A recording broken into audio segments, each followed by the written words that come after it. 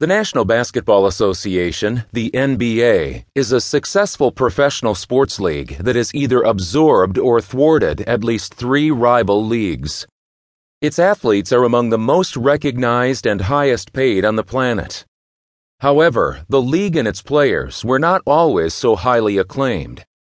The Basketball Association of America, the BAA, the NBA's precursor, struggled to gain credibility and popularity among the country's sports fans.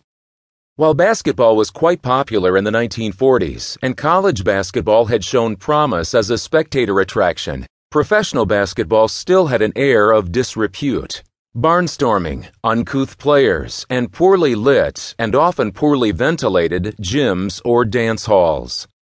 The BAA/NBA exhibited such Bush League characteristics during its early seasons as relying on exhibition games featuring the Harlem Globetrotters, playing doubleheaders, using territorial draft picks of stars from local colleges, playing regular season games out of town, and having teams fold mid-season.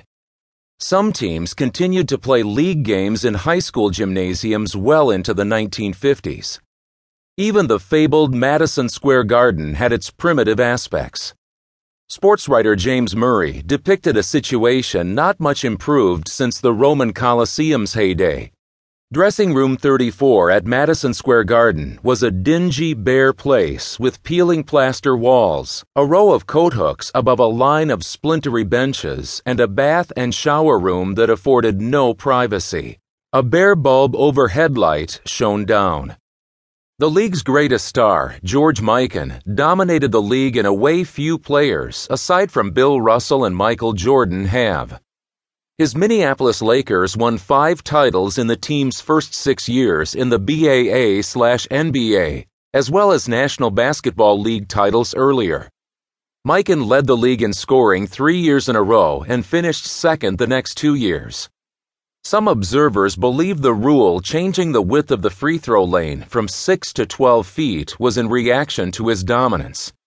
While the lane widening rule contributed to his drop-off in scoring, Mikan continued to dominate. In today's media-driven market, he might have fared poorly with his glasses and bow ties. However, despite his mild appearance, Mikan was frequently hailed as the league's best drawing card. How did the NBA transform from a tawdry collection of owners and players to America's 3rd most popular professional team sport by the early 1960s, thereby laying the foundation for the high-flying league to be? What factors triggered the transformation? The 24-second shot clock? The introduction of superstars in the late 1950s?